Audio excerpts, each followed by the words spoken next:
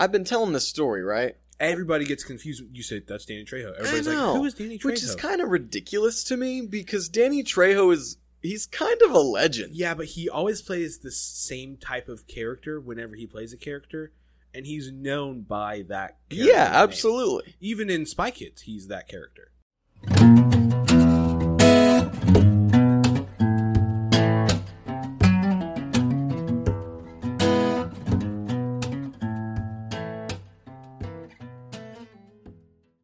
Do you remember that one time that I was driving home? It was right after I had gotten married and we had moved. And I was driving home and I was on 75 and I was exiting onto George Bush and I texted you and I was like, "Are you home?" And you were like, "Yeah." And I saw your truck. I go, "I'm driving by right now." And you looked out the window and then you texted me and you were like, "I see you." Laughs are really loud. Was that really loud? That down. Yeah, that's going to destroy people's ears. Is that the master that you're turning down? Yeah, it is. Do you have the ability in post to edit volume?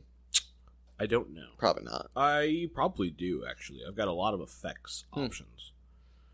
I am nothing close to a sound engineer or anything close to that. I am a novice at best when it comes to... I bet you could pretty easily figure that stuff out, though. I could. If I did a little bit of research, I could probably figure it out. Are you gonna? I will at some point. I mean, yeah. Yeah. I would like it to sound better. Yeah. Does it sound bad? No, I think it sounds really good, actually.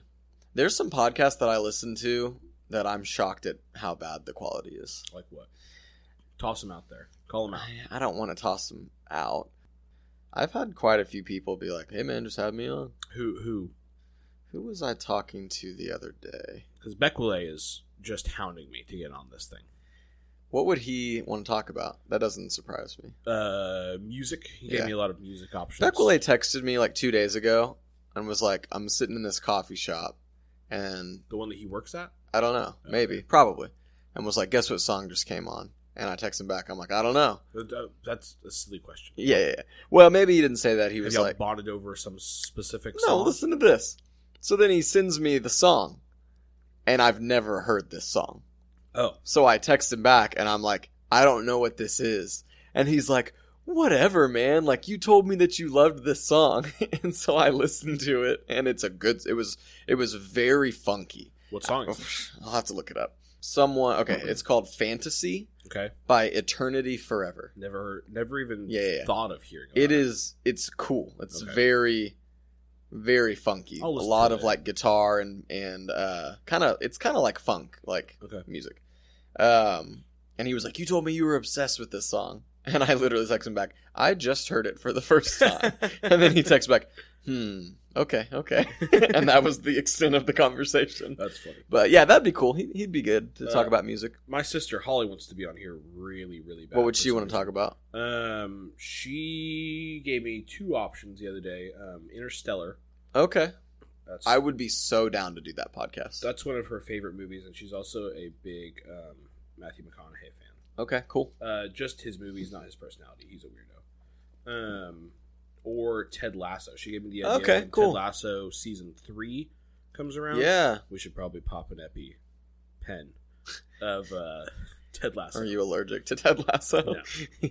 I want an EpiPen, though. You can't just have one of those, which is a dumb thing. They're also, like, stupid expensive, which is a dumb thing. Right. Why do you want an EpiPen? Just in case somebody's having anaphylactic shock. That's what it's called, right? Yeah. Anaphylactic shock. I can come to the rescue with my EpiPen. Yeah. You don't want an EpiPen. You just want to be a hero. I mean, I don't want to take hits of epinephrine. That's not my goal. But I was confused. I was like, why would you just want one to have one? Have you ever I watched a demonstration of one being used where they had a cup that had like some layer of thing over it that imitating skin. Yeah, sorry. You just had, was it Thai food? Yeah, Thai food. Lao Thai. Thai Lao. Oh, is the noodle called Lao? It was rice. Oh. What's called Lao? I don't know. The chicken? That's just what the sign said. Okay. The sign was the restaurant called Lao? It's called Thai Lao. Oh, okay. Sticky rice. Lao is a people. Like Thai. Yeah. Laos? Yeah. From... Yeah. Where? It's like from Laos? I think so. Is that the country name? We can look this up. As I was saying... yeah. the needle of the EpiPen shoots out so fast, and the way that it ejects the epinephrine into your body is like instantaneous. That snap's that was a good snap. That was a good snap. I can snap pretty well. Huh? I didn't know that about you. I lost it. That was a denser snap. Yeah. So Laos is a country north of Thailand and Vietnam. Okay. I'm content with that. Yeah. Most people, let's talk about snaps for a second. You ever watch somebody that doesn't know how to snap try to snap? It's sad. When they use the index finger and they think that the sound comes from the rubbing of the fingers. That's my favorite thing is when people think that the sound comes from, it's just the fingers rubbing. That's not what it is. The fingers create the tension and the sound comes from your finger hitting your palm.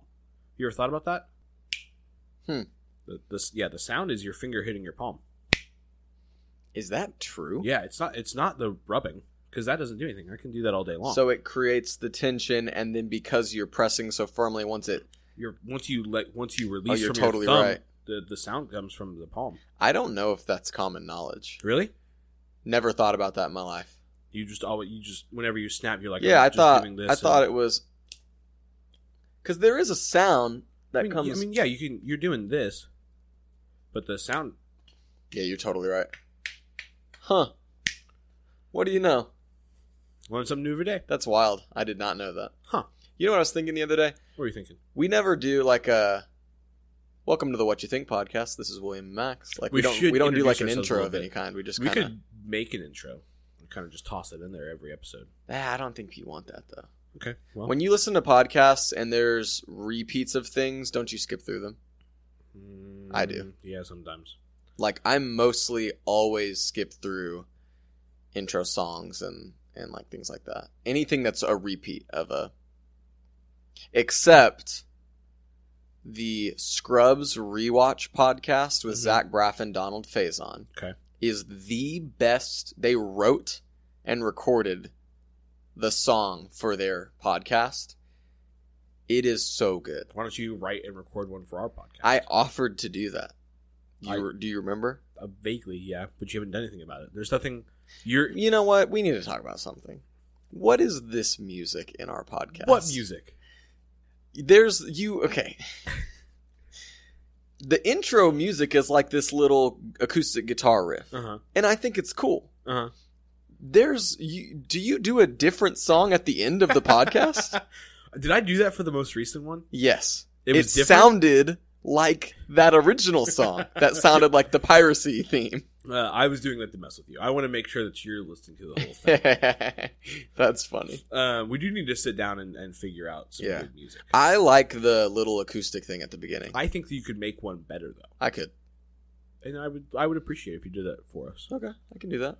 Putting in a lot of work over here. You are. And I just don't. Yeah.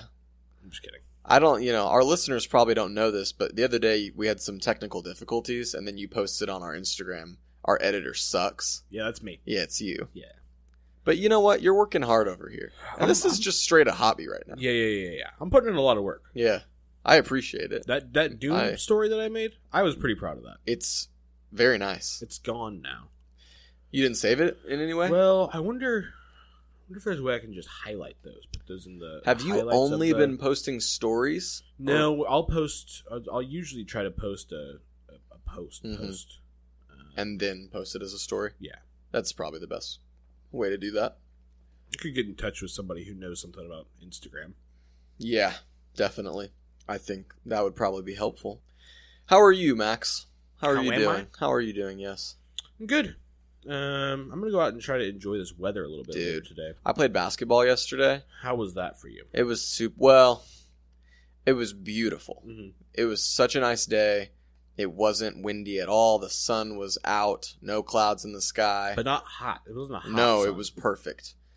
And it was, it was kind of my first sun of the year.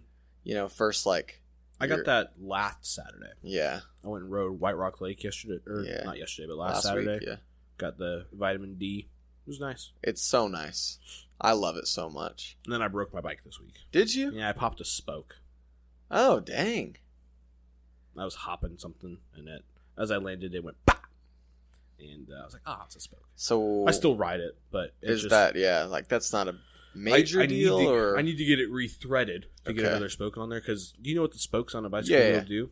I mean, I assume that they just hold the wheel like firmly together so that the weight that you're putting on the wheel isn't breaking it. Yeah. I wonder, actually, now that I think about it, I don't know where the tension lies on a bike wheel.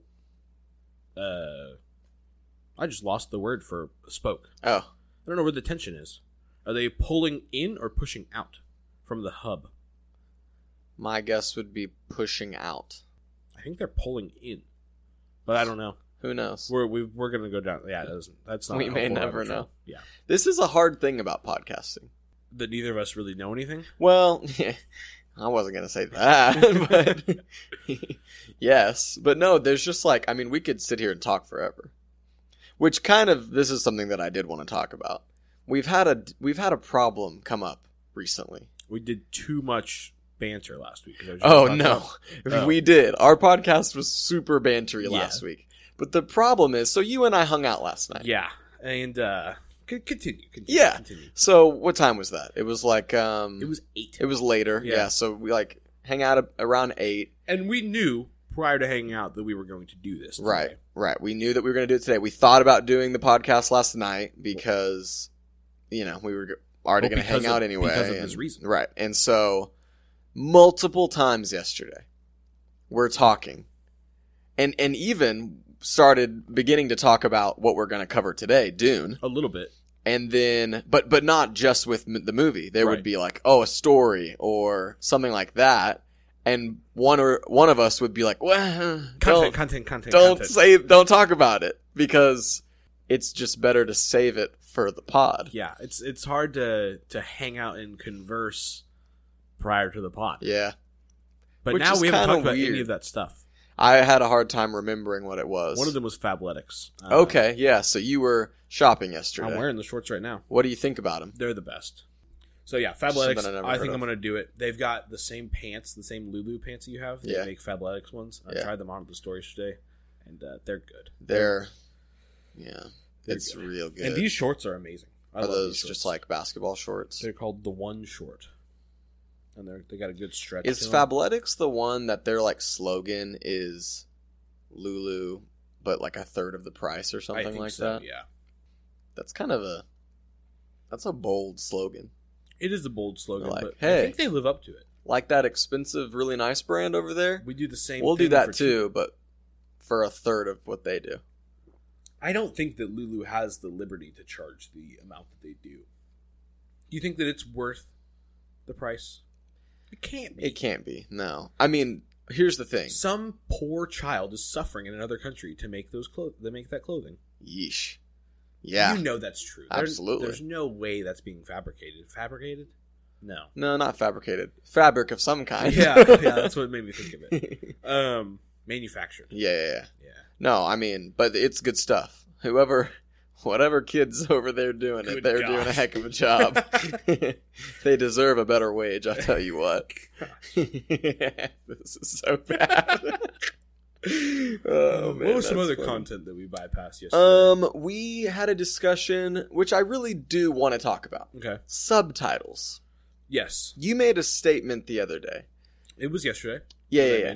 And we were watching It's Always Sunny? Or were we watching Dune? We started Dune. Okay. Yeah. And did you ask me to take the subtitles off? I did not ask you to do anything with the subtitles. I just made a statement about them. What was the statement? The statement was that if you want to experience the movie like you're experiencing it in the theater, turn the subtitles off. Because there's never subtitles in the movie unless they're speaking another language. Did you know that you can see showings with subtitles? No. Yeah, they have that. Really? Mm-hmm. Interesting. I didn't know that. I only learned that recently when we went to see Batman, and there were a ton of showings at that AMC, and one of them was with subtitles. Honestly, that probably would have been helpful to remember any of the dialogue in that movie. This is exactly what I'm talking about. Here's my thought on subtitles. I used to be very anti-subtitle. I as well. And then, once you get over that initial weirdness... Why didn't you like them?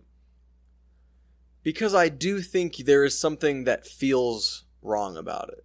So that's not what it is for me. I think in a movie it is wrong. Because I would never go to a movie that had subtitles. I think it takes away from it. Because my initial hate for subtitles is that I can only focus on the words on the screen. If the word's on the screen, I'm reading the words. I can't not. Okay, see, I don't really... My focus gets drawn to that. I have such a hard time looking away from the words to read what's going on. I can very much see that.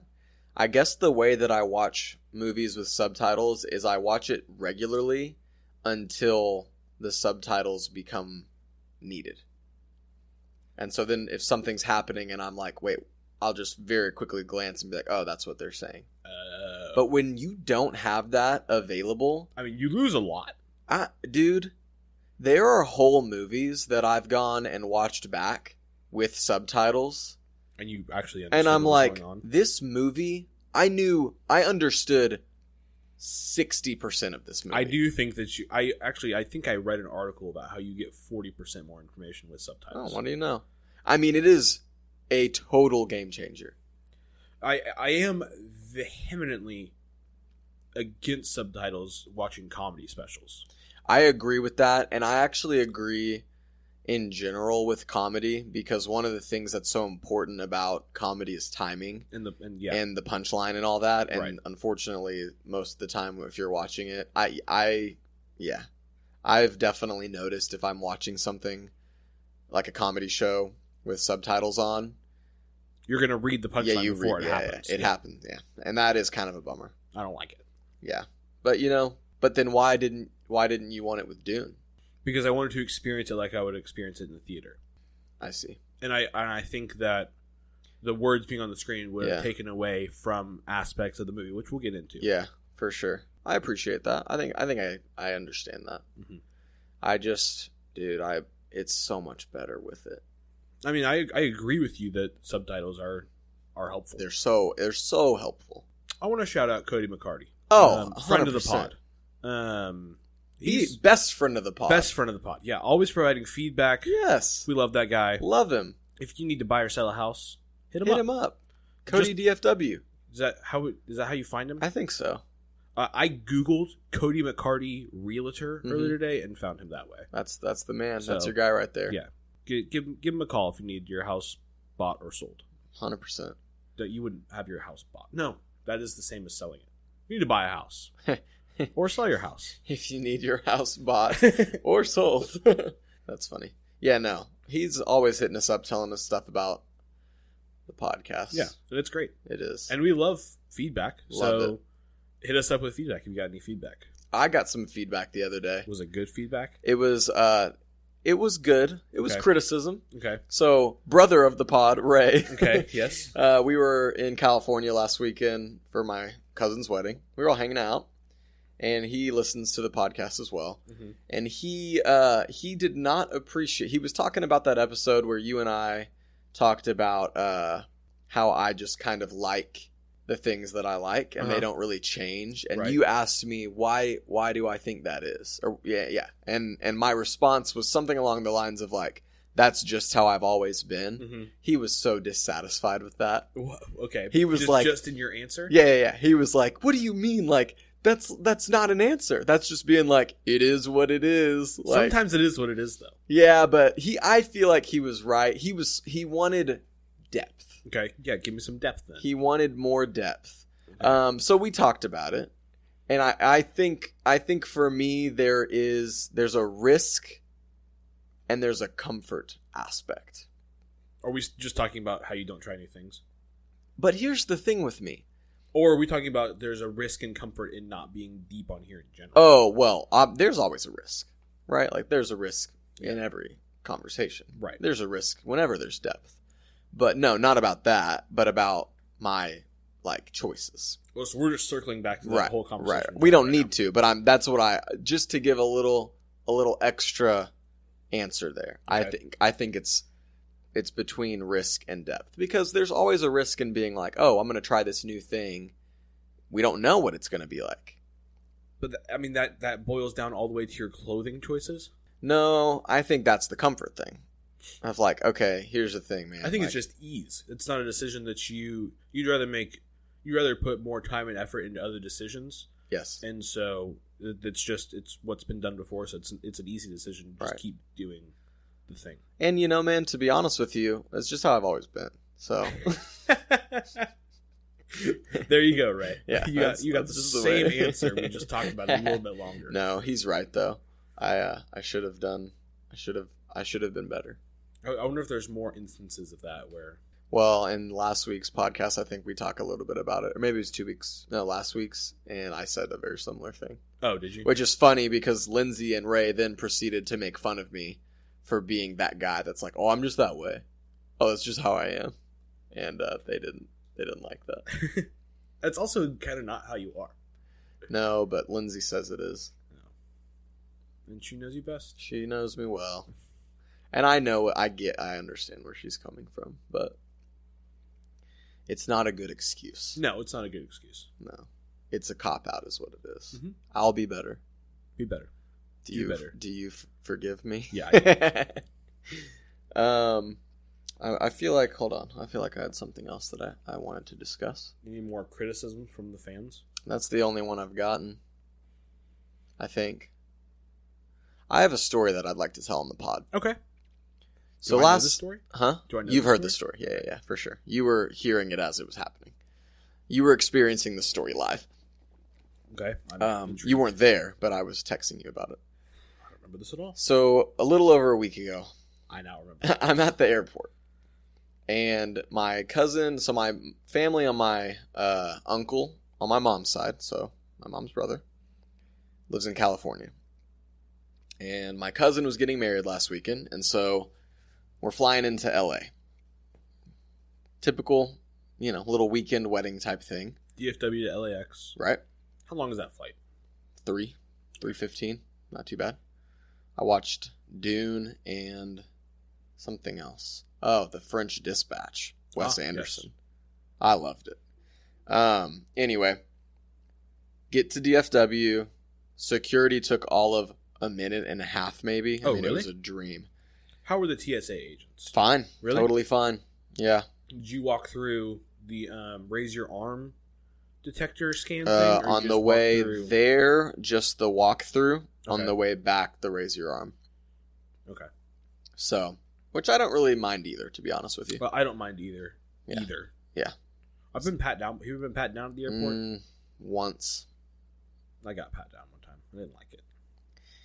Yeah. It was an aggressive pat down too. It wasn't just like raise your hood so I could feel what's going on. But man, wouldn't you almost rather have it be somewhat aggressive so you know that they're doing their job? Yeah, but here's also the deal. Right after that happened, my dad saw it happen and came up and told me about the story of there was this group that was testing the TSA, mm-hmm. and out of 100 times, the TSA failed 70 times. So they were smuggling something in. Yeah, they had like firearms and other stuff like that they were, and this was set up by an agency who was supposed to be testing the efficiency of the TSA. Okay. And they obviously weren't just this random group trying to get firearms on planes. But yeah, I think like 70 times out of 100 they were able to sneak whatever contraband past the TSA. Yeah. Because that's some riffraff work in there sometimes. I'll say it. They just seem to be... It's just like any other government thing. Like the DMV, I mean, it's just, they just don't some care. of the most unhappy people you've ever seen in your life. Yeah.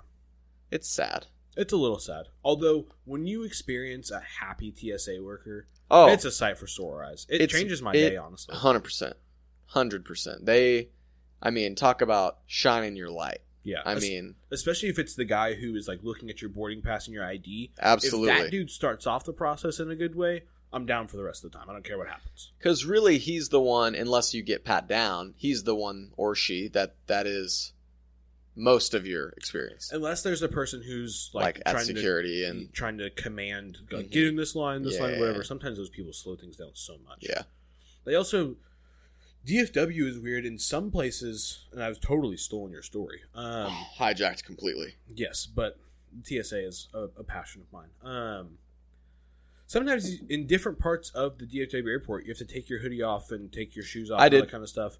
Other places in the airport, different terminals, you don't have to do that. And that's what's confusing about the TSA. Doesn't make sense. Is it's different, not only at every airport, but at different terminals in the same airport. They all operate differently. Did you know that if you get TSA pre-checked, you don't have to take your shoes off? I did know that. Doesn't make sense. To get pre-checked, one costs money, but I think they do like a background check. Right, but it's like $80 for like 3 years or something like that. Are you saying that's not a lot of money? It depends on how much you're flying. Right, I agree. But it seems worth it to me. I mean, how hard is it? I always wear shoes that are easy to take off and put on. Yeah, but I'm thinking more of as far as lines. I also couldn't tell you the last time I waited for more than 5 to 10 minutes in the TSA line. Everybody always freaks out about getting to the airport early, like 2 hours before takeoff. Yeah. I think that's post 9/11 pandemonium that people are still kind of living with. I think that things have kind of calmed down since then. Oh, yeah, definitely. Because, I mean, security used to take a long time to get through. I'll give you that. But it doesn't take that long anymore. Yeah. You ever been pulled aside at TSA? No. I have. Multiple times, actually. One time I had a knife in my wallet I forgot about. I had like one of those little card wallets. Forgot about that. That was a bummer. They just threw it away. But they were like giving you sharp objects, and I said no. Forgot. The other time I'd gone to the gun range the day before I went on the plane, and there was gunpowder residue on my phone, and somehow the machine picked that up and so like wiped down my phone and all this kind of stuff, trying to figure out where there was gunpowder coming from. Which is crazy. That is crazy. And that one I knew because the knife had happened the time before that. Okay. And so I was like, I knew there was nothing in my bag, and so getting pulled aside for that was freaky. That is kind of wild. The only thing like that that's happened to me when I was flying home from New Jersey a couple months ago, this guy like opened my bag and starts going through it, and he gets to my toiletries bag, and he pulls out my toothpaste, and he's like, "Hey, you can't have that." And I was like, "Okay." And he goes, "I'm going to throw it away." And I was like, "Okay." And then he just threw it away. But you traveled there with it. Yep. That's so annoying. No, that's exactly what I'm saying, man.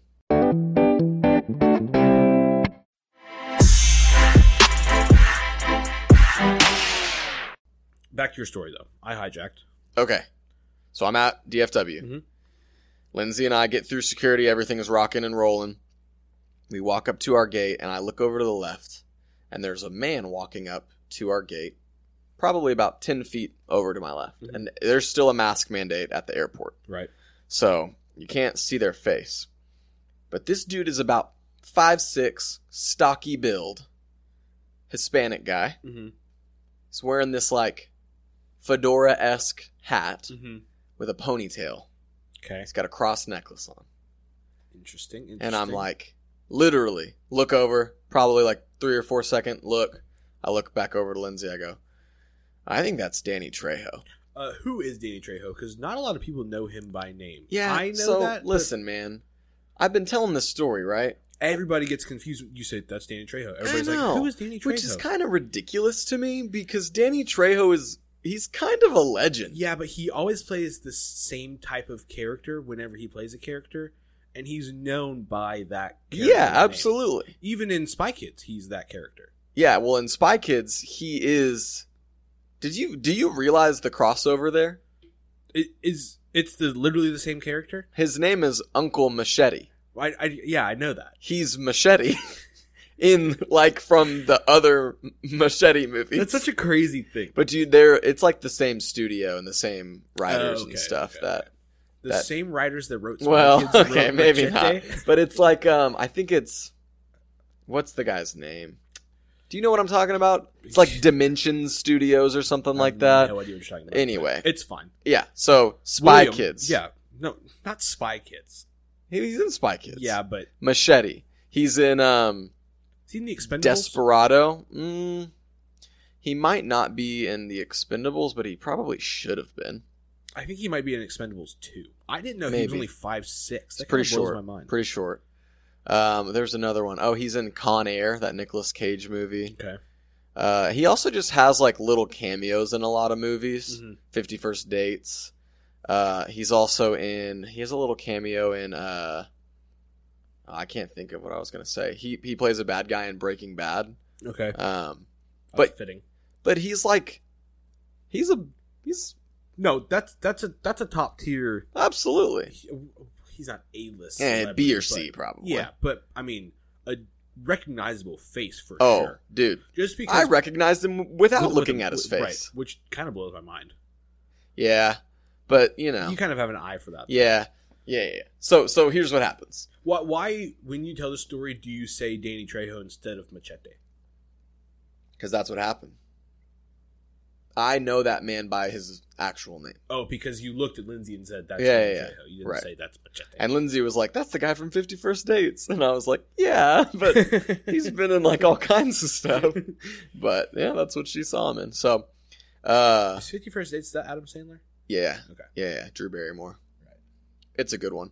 But anyway, so this is the part of the story that I'm not super proud of is he went and sat down and we went and sat down close to him. What was your goal there? I wanted to get a better look. Oh, okay. And I did. And it was him. But we sat down like so he was like 2 chairs to the left of me, then there was a chair in between us. And you very obviously made it a point to sit next to him? Is that? I mean, I wasn't like, we were approaching the gate at the same time. How long had he been sat down? Oh, maybe like 15 seconds. Oh, okay, that's not that bad. It wasn't like he sat down and I just like ran after him. Right. But Lindsay was like, let's just go sit near him. And I wasn't going to sit right next to him, but I did sit, a couple seats over, and I'm kind of doing this little like looking over at him every once in a while. Saw you? Possibly. Have you thought about that? Well, so here's what I did. I looked him up on my phone. With him a seat Yeah. I didn't hear this part. Yeah. Man. I Googled it. Did you hold the phone? I mean, I was like, is this you? No. I was showing Lindsay, like, this is who this is. Because I was like, I wanted to know how tall he was, like, because he did seem short. Right. And then it was like, this guy's 5'6". And I was like, well, that makes this sense. is him. Anyway, long story short, he gets up after a few minutes, and I don't know where he goes. So then about 10 minutes later, I get up, and I'm like, oh, I guess, he just went somewhere. I'm going to just go get some food. Mm-hmm. So I go get some food, come back. And when I come back, he is sitting on one of those airport trolley carts. Right, trolleys. And he had taken his mask off, and it's clearly him. Mm-hmm. And like nobody's talking to him. He's like alone. So I just walk over there and I essentially just said, "Hey, sorry to bother you, but you're a total legend and I'd like to take a picture with you." And he was really kind. Do you think that if you were of a celebrity status that people asking you for a picture or something like that would bother you? I think it's something that you probably have to just kind of get used to, but I think it would bother me. It would depend on the situation. Mm-hmm. Like if I was on a date or... Right. But same situation, in the airport, chilling, you're about to get on a flight. Dude, the airport is one of the most public places. It's like, if you're flying American from DFW to LA, you've got to understand that, like, you're going to be around a bunch of people that are going to recognize you. Yes, and so I think you have to understand that. And he very clearly was like, he even, told me, like, it's not a bother at all. He stood up, took a picture with me, and then I, said... Thank you for all you've done for me, essentially. I just like you. I love your stuff. It's great. I loved you. You're a baller. Yeah. No, I was like, I tried to be brief because I didn't want to be weird. You don't want to start a conversation. No, not at all. Because he doesn't want to talk to me. He doesn't want to talk to me. Right. But yeah, man, pretty cool. What's up? What you think about Hitler? What?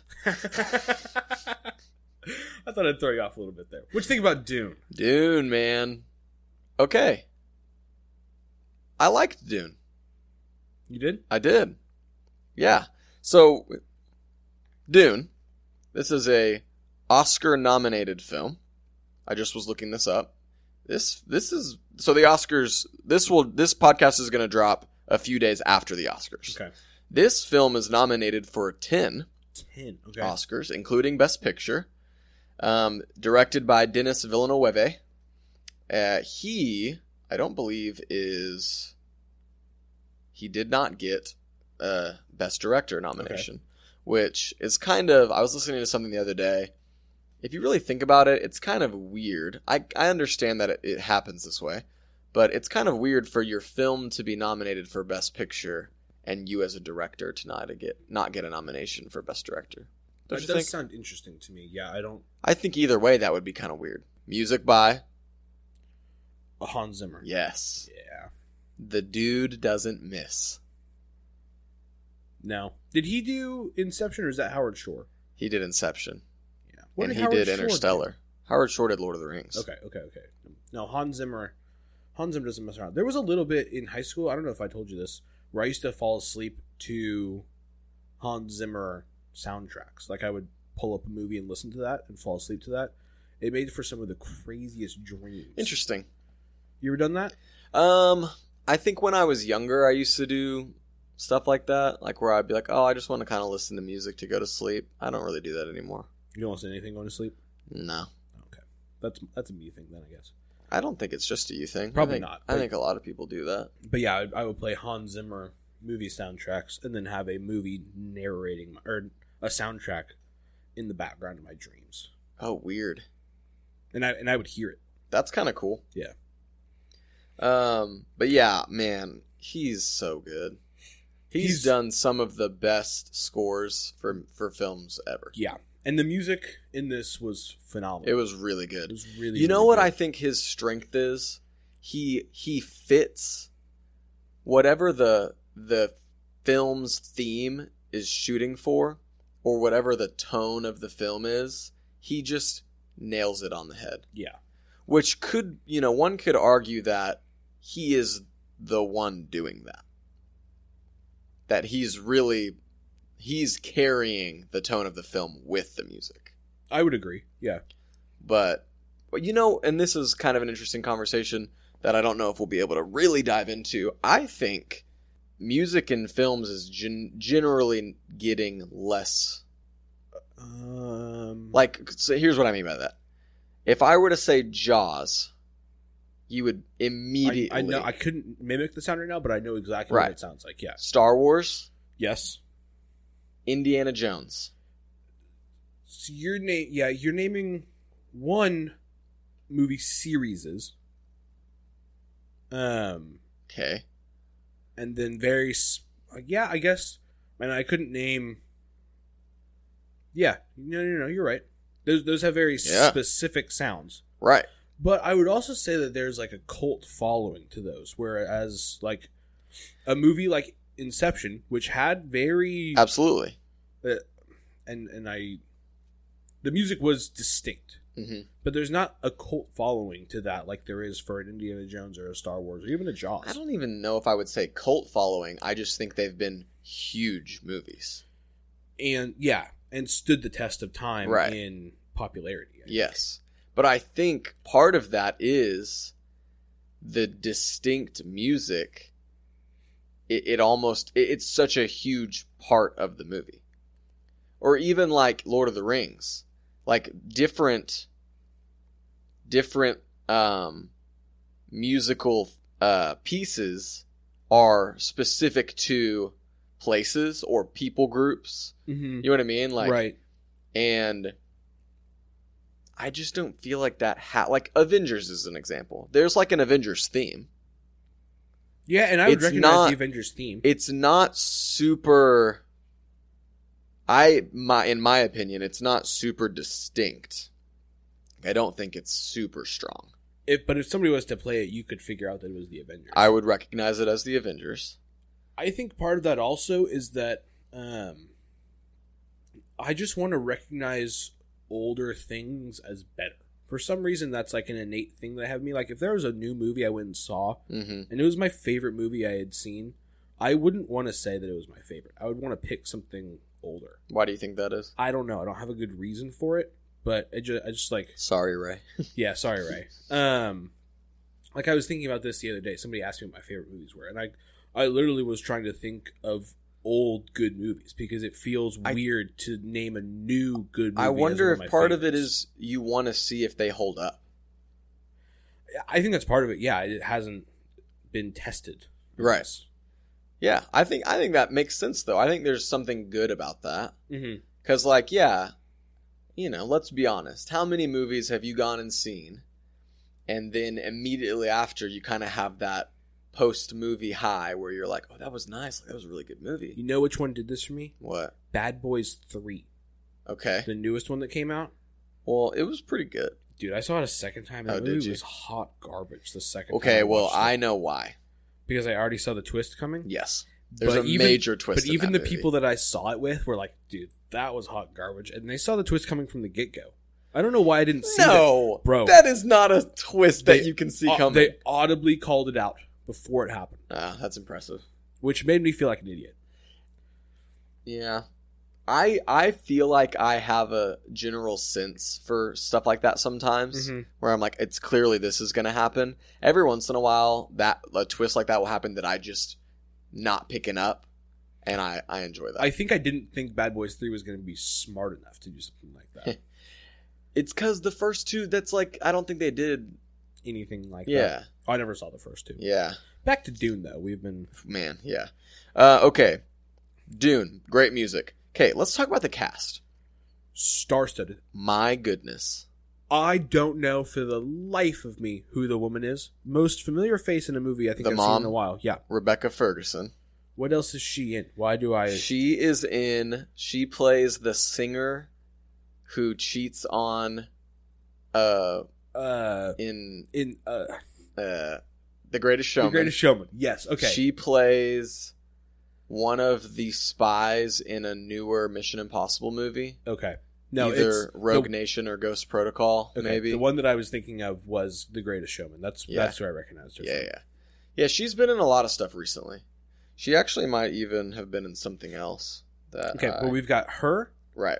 Josh Brolin. Yep. TC. Old Timothée Chalamet. Mm-hmm.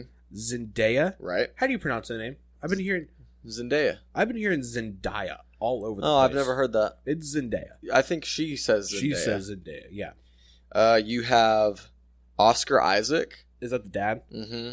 Who he's good. The first movie I saw of Oscar Isaac's was called Inside Llewyn Davis. Okay, never heard of it. It was an Oscar nominee back in like 2013 or 2014, I think. It's old. Great movie. Okay. He was in some of the new Star Wars stuff, I think. Okay. Yeah, he does. He looked familiar. I couldn't peg him. Stellan Skarsgård. He plays the Baron. Okay, and so he's in some other stuff as well. Okay, I saw something about him playing the Baron, but I mean the Baron was in so much makeup I couldn't really recognize him. Yeah, what an ugly looking dude. Yeah, but that's part of it, though. Right. Well, not the actor, the character. Dave Bautista, which I thought was interesting. Kind of interesting, because I can't think of Dave Bautista. Oh, he did that movie recently. But I just always think of him as Drax. As Drax. Right. And he's a joke in that. And I had a hard time. Yeah. He's not in this one a whole lot, but... No. And his character in this one kind of has a Draxy feel to it. A very Draxy. Because he almost looks blue. Right. Yeah. So I had a hard time. He's not blue, though, is he? Isn't he, like, red? Was he red? No, he was, like, white with, like, a purplish tinge, I thought. Oh, I'm talking about in Guardians. No, he's blue. Is he blue? It's like a bluish purple. I'm on it. Am I making that up? I don't know. And then Jason Momoa. Who I'll say right now does not look good with a shaved face. Okay, something that's so funny. Oh yeah, you're right. He has red like tattoos or something. Yes. But he's mostly blue. Yeah. That's what it was. I was watching it and I'm like, what is happening? I mean, he aged to 43 by shaving his beard. He also looked chunkier.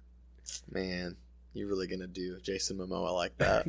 I mean, Jason Momoa would eat my lunch. Yeah. Eric has seen him at the Las Vegas airport. Really? He hung out not hung out, but they were in the same airport lounge together. Wow. Just sitting down the other side of the bar. He said he's huge. I bet he's pretty big. So, I mean... Nothing against Jason Momoa. Sure. He didn't look very good without a beard. Okay, that's fair. But yeah. Ooh. Javier Bardem, too. He plays the Fremen leader. Okay. He did look slightly familiar, but... Well, you know, Max... I don't know actors that well. There's a reason you don't know who Javier Bardem is. What have I not seen? He plays the bad guy in the 5th Pirates of the Caribbean movie that you refuse to watch with me. That's because that movie doesn't have Johnny Depp, and I don't want to see a Johnny Deppless Pirates. You know? And there's nothing wrong with that. Just saying, you would know who Javier Bardem is. I can almost assure you, even if I had seen that, I would not have known who Javier Bardem is. He's also No Country for Old Men. Haven't seen that either. Dude, Javier Bardem is the man. If there's one thing our audience needs to know about me, I haven't seen as many movies as I ought to. And that's on my parents. That's on you, Mom. It's your fault. And she knows it. Man.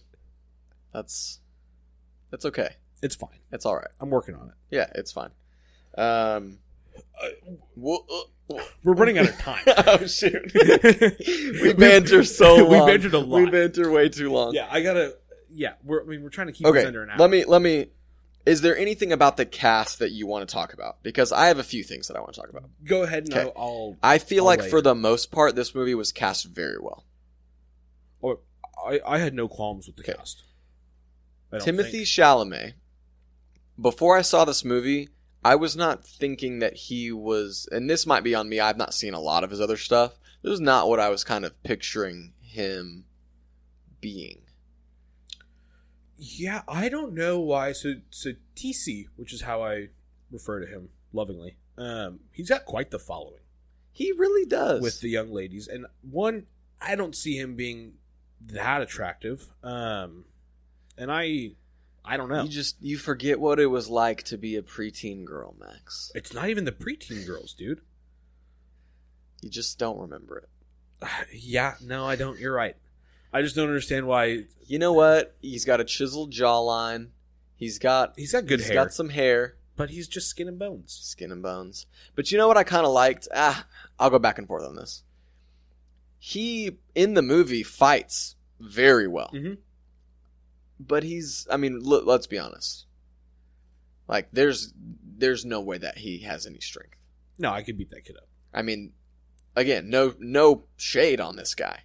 But, like, what, 130, maybe? Oh, yeah. No, we're talking like a featherweight. Yeah. I mean, he might hit 140, 135, 140. Yeah. But, okay, so he was in The French Dispatch, which you saw recently. Yeah, and I thought he did a good job. He did really good in that. He was also in Don't Look Up, which is also nominated. That's a satire, though. He plays a really strange and I really liked his character. I liked what he did in that, too.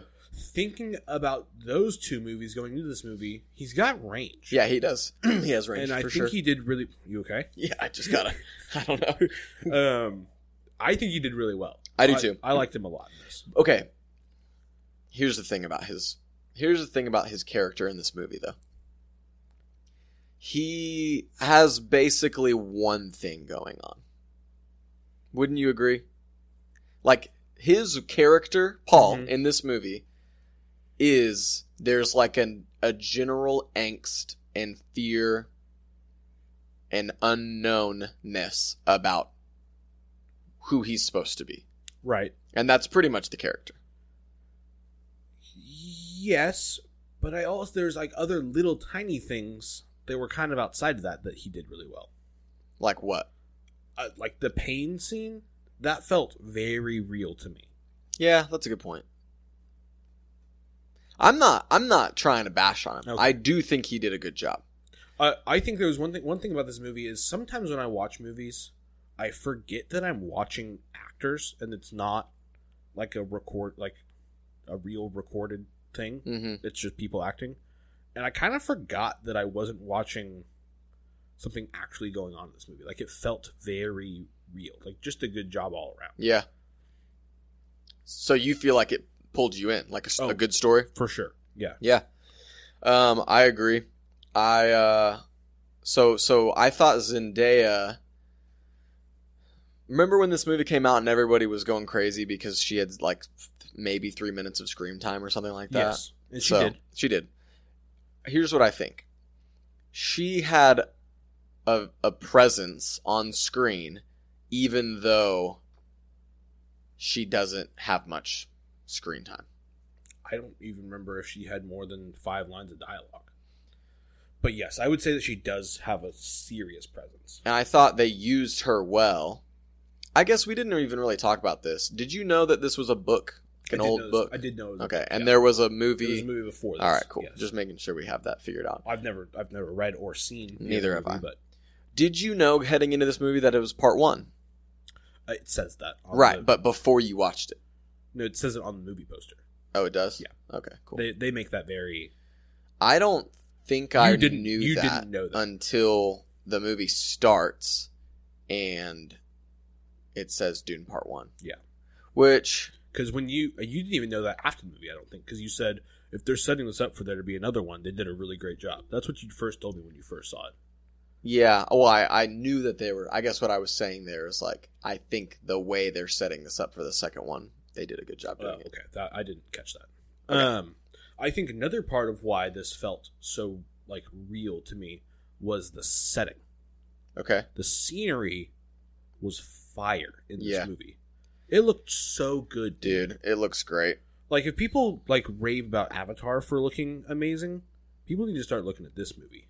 Yeah. And another crazy thing, I was talking to my roommate Casey. Mm-hmm. He's like, some of the things in this movie are so big. I don't even know what I'm looking at. Yes. How did they make stuff look so freaking massive? I thought they used scale very well. And there are a few scenes, you know, where there's stuff in outer space, and you're like, oh, this must be a ship. But then you see ships coming out of it. Tiny little ships coming out of it? And you kind of get this sense of like, okay, this is massive. Yeah. Well, I think it's set in like the year 10,100 something. Yeah. So it's out there in the future. Okay, I wanted to clear up some things just for the listeners and for my sake. Mm-hmm. My first run through of this movie, I was kind of confused about a few things. Now, granted, I was on the plane watching the movie. On your phone. On my phone. Not the best way to watch a movie. I did take a quick cat nap. I also took a nap in the middle of this movie. I paused my movie to take the nap. Yeah, man.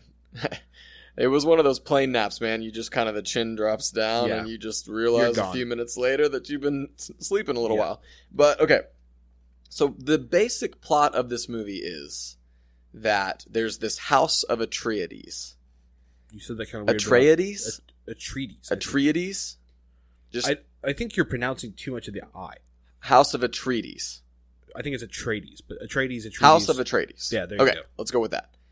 And they are one of what seems to be, is it 7? I don't remember how many different houses were in the Imperial but there's Court. Houses which really are more like nations. Yeah. Peoples. Yeah. And they get, which I think this is a big thing that they don't touch on and has to be part of part 2. Mm-hmm. Some emperor somewhere has all the power and has all of the say, and he orders these houses, these nations around. To operate a special way. Now, the big deal here is this country, Arrakis, this planet Arrakis. It's a desert planet. It's a very dangerous planet, but they have spice, which is apparently, they didn't do anything with this in the movie, but they say it's a hallucinogen. Which is what the Fremen use it as a hallucinogen. But it has like healing properties, right? I don't think I think it says that there's like some kind of healing or like it helps you maintain like long health, I think. Okay. But for non-Fremen, Fremen are the people that occupy that planet. Mm-hmm. For non-Fremen, it is used, I guess, to almost, is it fuel for space travel? They didn't really make that clear. I couldn't tell if they said it was like or okay.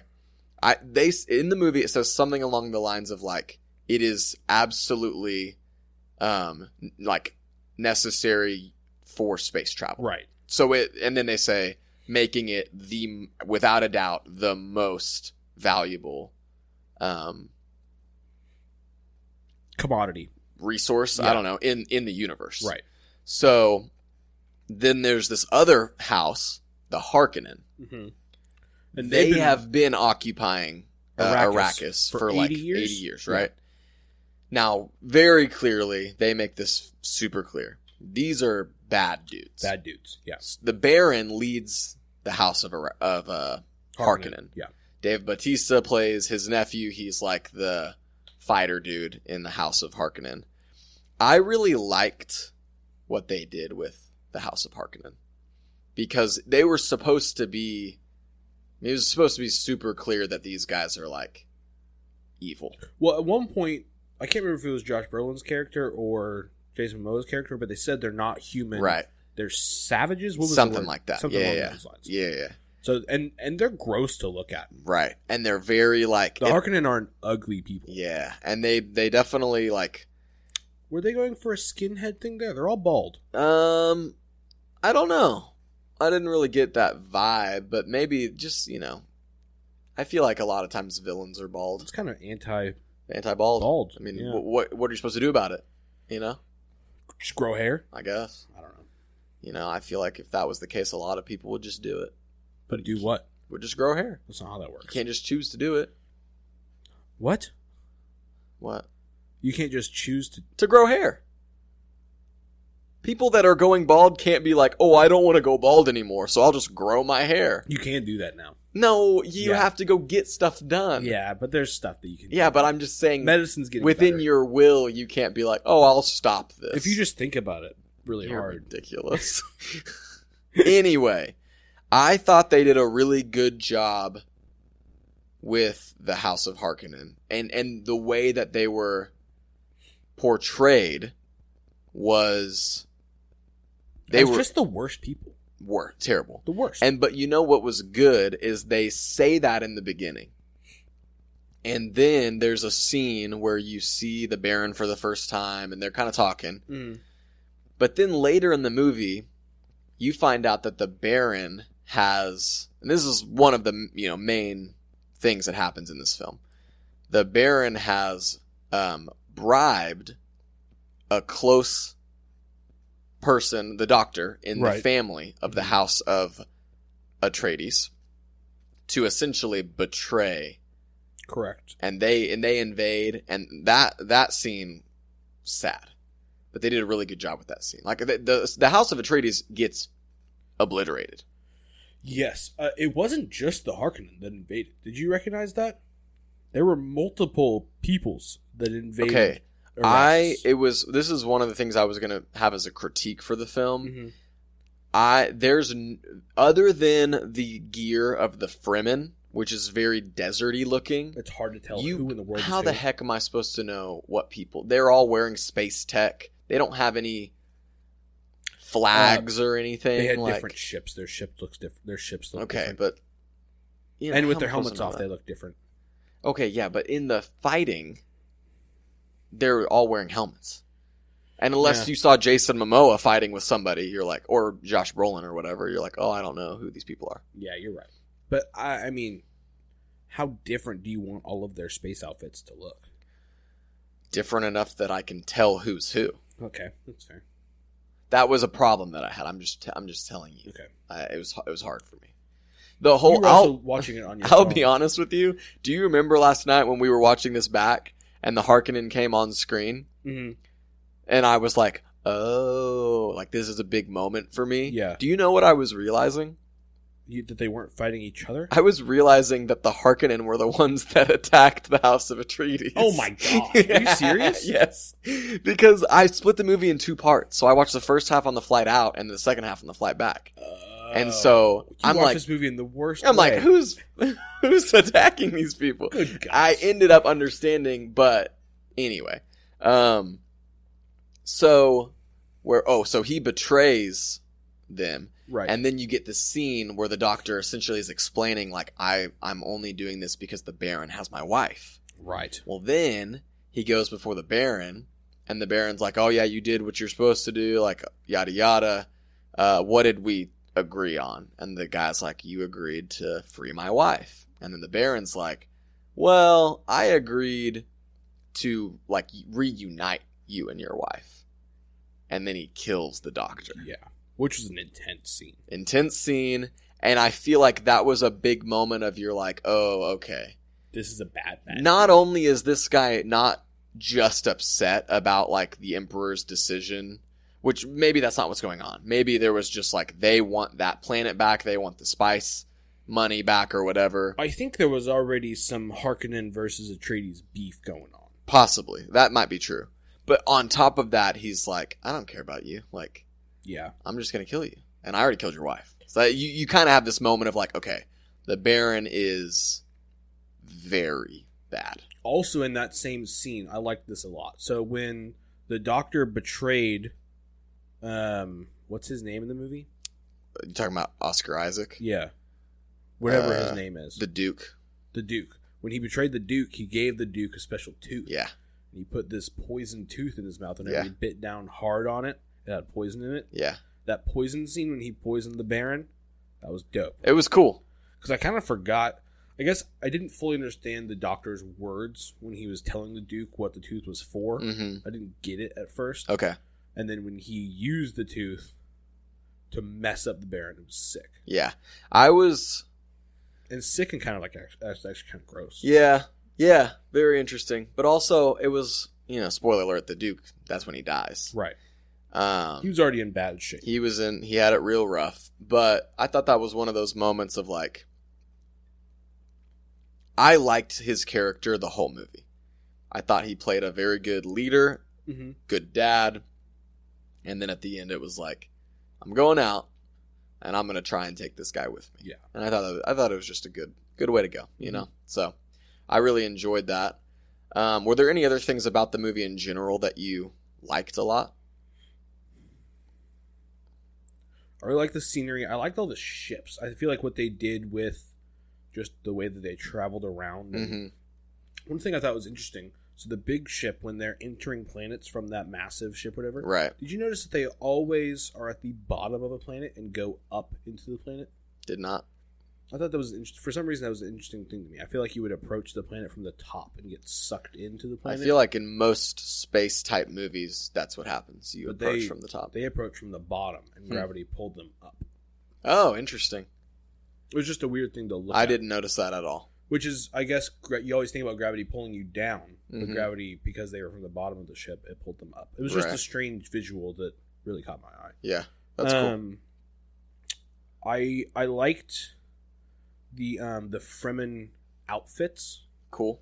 I have a qualm with those, but I'll wait for it. Just like the science, and this is probably in the book, but like the way that they described how the suit works. Yeah. I like that a lot. Yeah. What's your qualm? So they're just this planet, Arrakis, is described as like super deadly sand, and they even at one point say like sand that can cut through metal or something like that. When you find that out when they're in the sandstorm. Well, here's what my qualm is. I understand. Listen, man. You've got TC. You've got Zendaya, right? We're talking about some of the most famous faces in the world. Right. So you're not going to cover these faces up, right? Right. But I just felt like there was an inconsistency there of like they have this suit that covers their entire body, and they even have this like oxygen thing that goes in their nose, and the purpose of the suit was like it retains moisture. Right. But then their whole face is like exposed. But they're wearing hoods. Right, but I just feel like, and this is another thing, the spice, didn't they say that the spice is like an addictive substance? I don't remember that part. Maybe I'm getting that from something that I listened to. You're just thinking of hallucinogens and drugs and combining the two, I think. Well, possibly.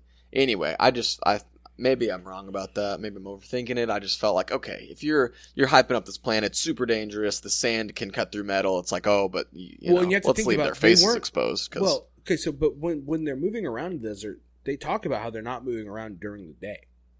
They moved at night and in the early morning. But then they do at some points move around during the day. No. Yes, they do. No, in the morning, because then when it got too hot, they went into hiding. But then there's that one scene where they're in their ships and they go look right when they get to the planet. They go look at one of their harvesting. That was the morning. It was? Yeah. They made it very obvious that they're not operating in the middle of the day. In the heat of the day? It's too hot. Okay. I guess. Maybe I'm wrong.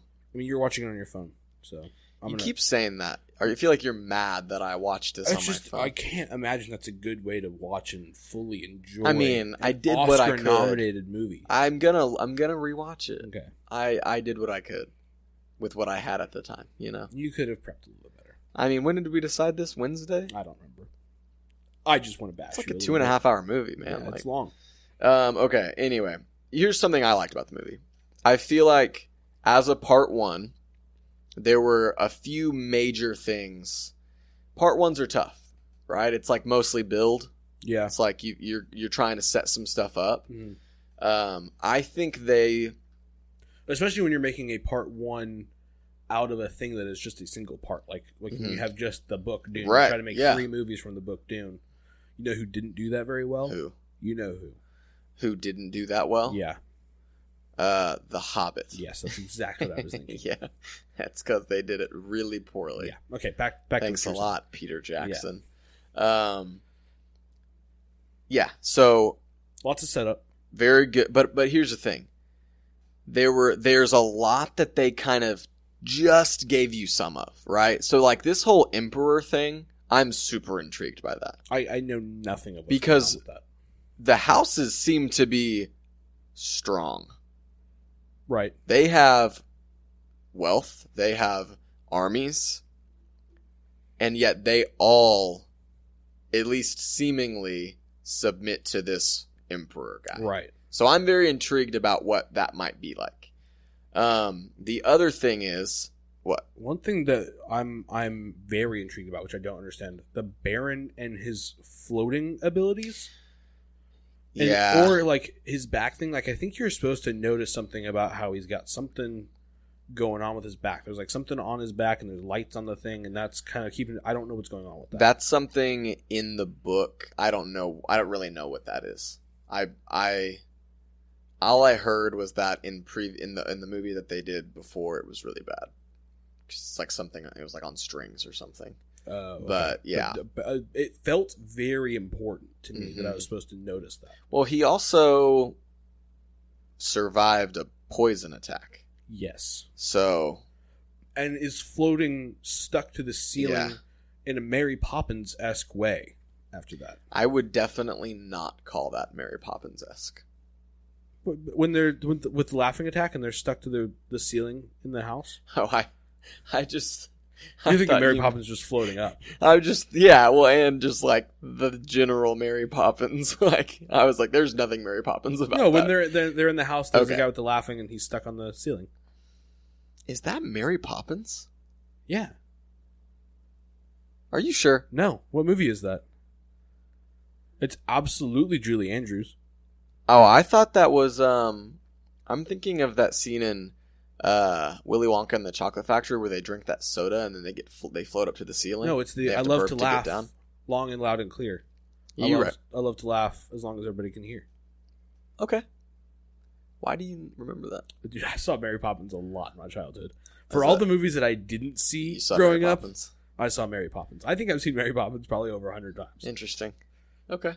Had it on VHS. Man, there you go. Anyway.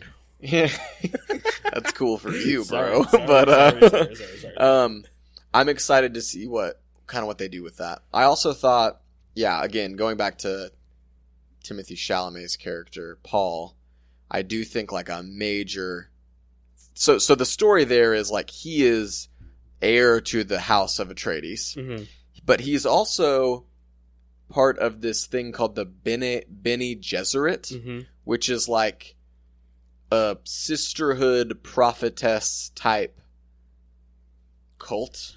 I don't really understand what's going on with that, but somehow they also are playing a role in and I don't something. I don't know. And is the one there's they keep tossing this thing out, the one, which has a very like messianic feel to it. Sure. And who is that? Is that against the Emperor? Like who? That's what I'm feeling. What's a savior needed for in this movie? I think my guess would be the whole Emperor thing. Okay. But so the neat thing about that is his mother is a Bene Gesserit. His dad is the Duke of the House of Atreides. Not married. Did you catch concubine? That? Yes. They even use that word, which I was like, okay, Dune, what are we doing with concubines in the year 10,000 something? I don't know. Have we not?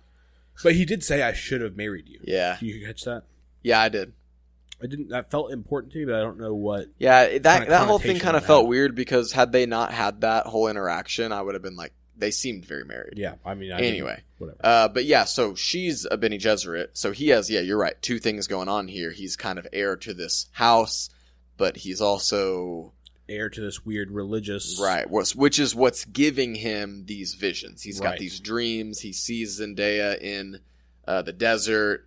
So he knows he's gonna interact with this Fremen people, right? And I'll be honest, I forgot watching the movie. This was a part 1, so I thought I was gonna get to see a lot of those. When the movie ended, even though it was really long, I was like, "Oh dang, is that where it's ending?" I had to rewind to figure out what in the world.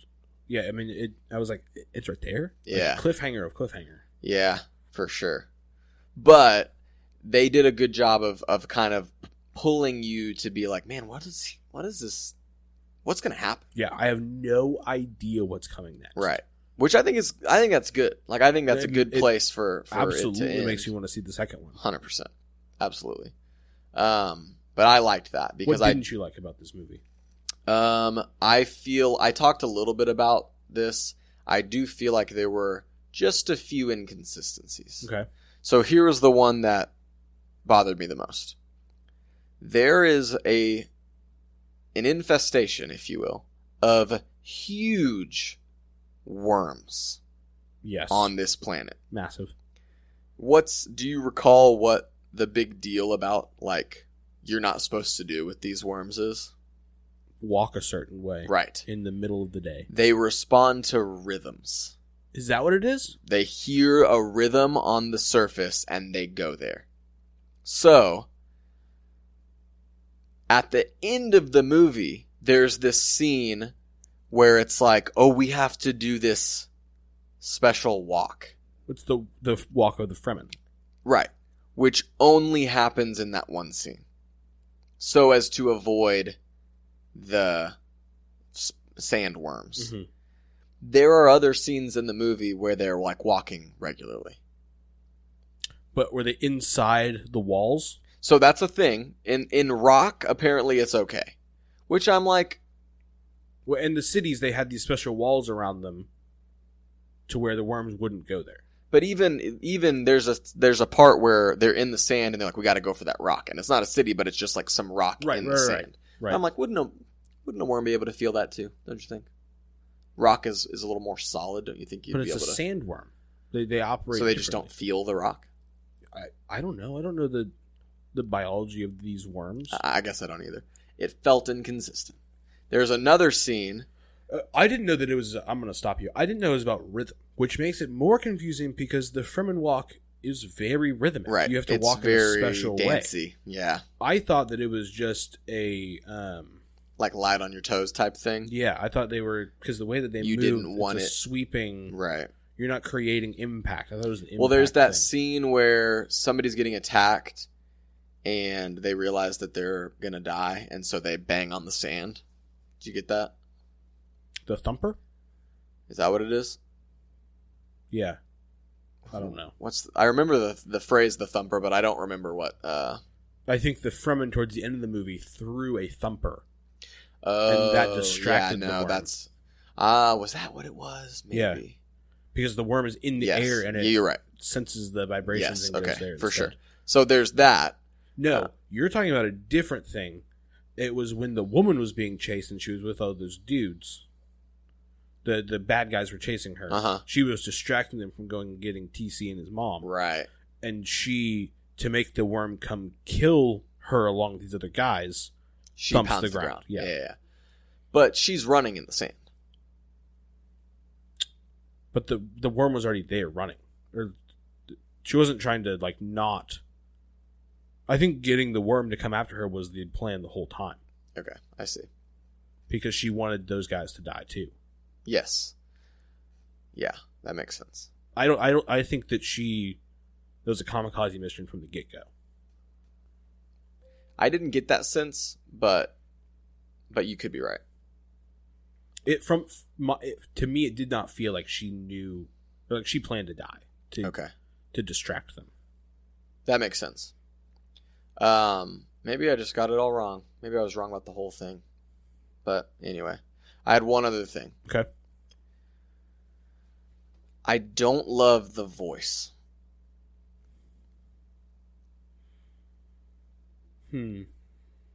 What about it? So, two things. I don't understand it yet, I'll be honest. I don't understand it. So, for people who haven't seen it, the voice is this thing that the Bene Gesserits can do, where it's something you practice. It's not something you don't just have. Get it. You have to work on it. Yeah. It's some kind of tone that you do with your voice, where you can make people do what you want them to do. Whatever you say. This movie did not give me a bunch of Star Wars vibes, which I think is a strength. Yes, I would agree. Because, like, it's a space movie. Right. Right? Like, space, future. It could just be, like, mostly Star Wars. Right. That kind of gave me Jedi, like, these are not the droids you're looking for vibes. Of, like, the Jedi have this ability to be like, oh, I can make you do what I want you to do. And the Bene Gesserit just have this voice that kind of does the same thing. It almost felt... I see where you're coming from. Unnecessary, too. Like, they have these powers of, like, almost prophecy, or they get these dreams and visions, and then they have this ability to, like, make people do what they want them to do. But I think the voice is going to play... It's got to. More of a role. Yeah. I mean, we practically have half of a movie here. Is it a half or is it a third? They make it 2 or 3. Oh, I don't know. I thought it was 2. Well, I don't know. For some reason, I always feel like I don't know. I've completely just been operating blindly that it was part 1 of 2. Oh, I literally have no idea. For some reason, 3 felt more complete to me in this instance. Well, yeah, absolutely. A trilogy is almost always better than just 2. Yeah. Is it, though? I think mostly. Yeah, you're right. You're right. I don't know. I understand where you're coming from with the voice, but the way when you first are introduced to the voice, it felt very important. Like he had to get this down. Right. And I think that's part of the character of the mom. Because even there's a scene at the end where the dad is like upset with the mom. Mm-hmm. And he says something of like, you've trained him in your weird Bene Gesserit ways or whatever. So I think that was kind of this almost like indicator of like, this is something the mom has been doing his whole life, of like training him in the ways of her people.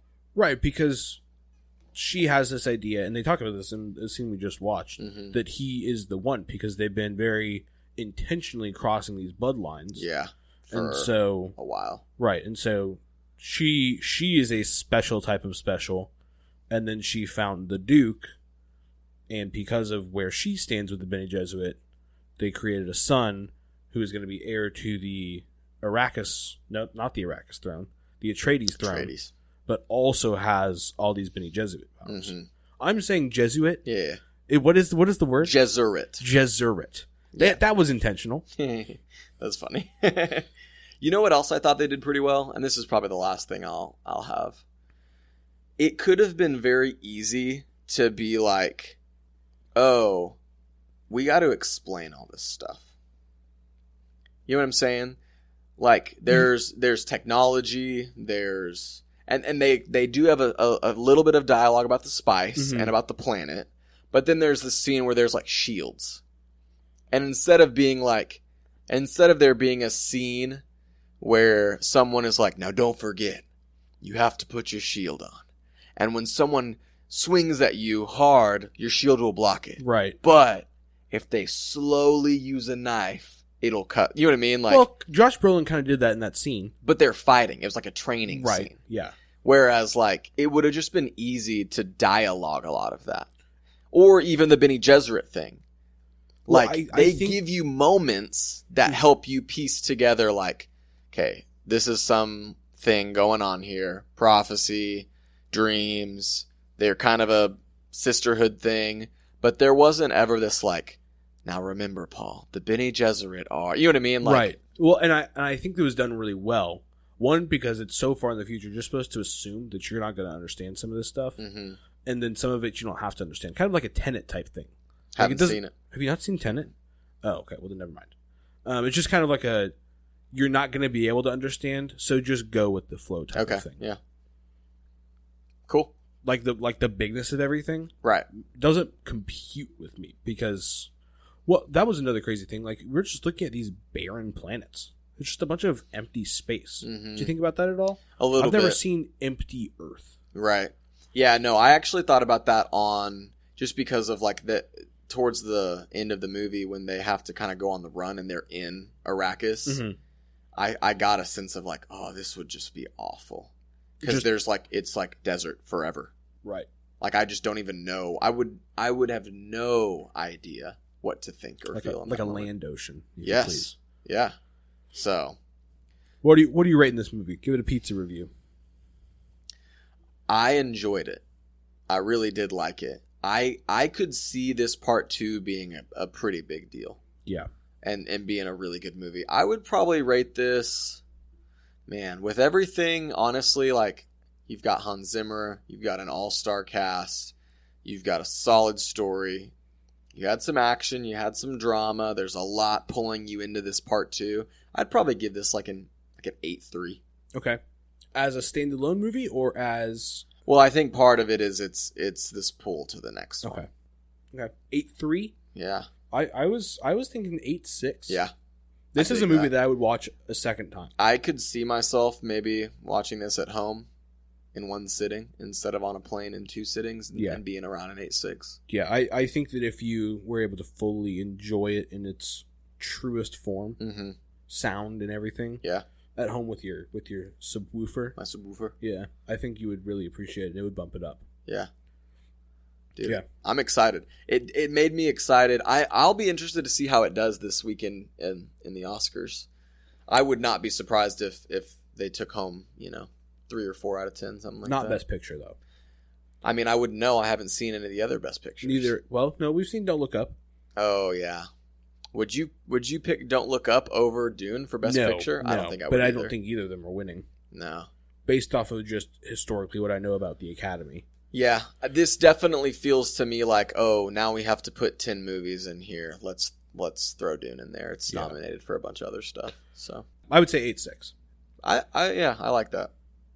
I think that's a good rating. Okay. You ready to be done? Yeah, I'm done. Let's be done. All right. We're done. Adios. All right, see ya.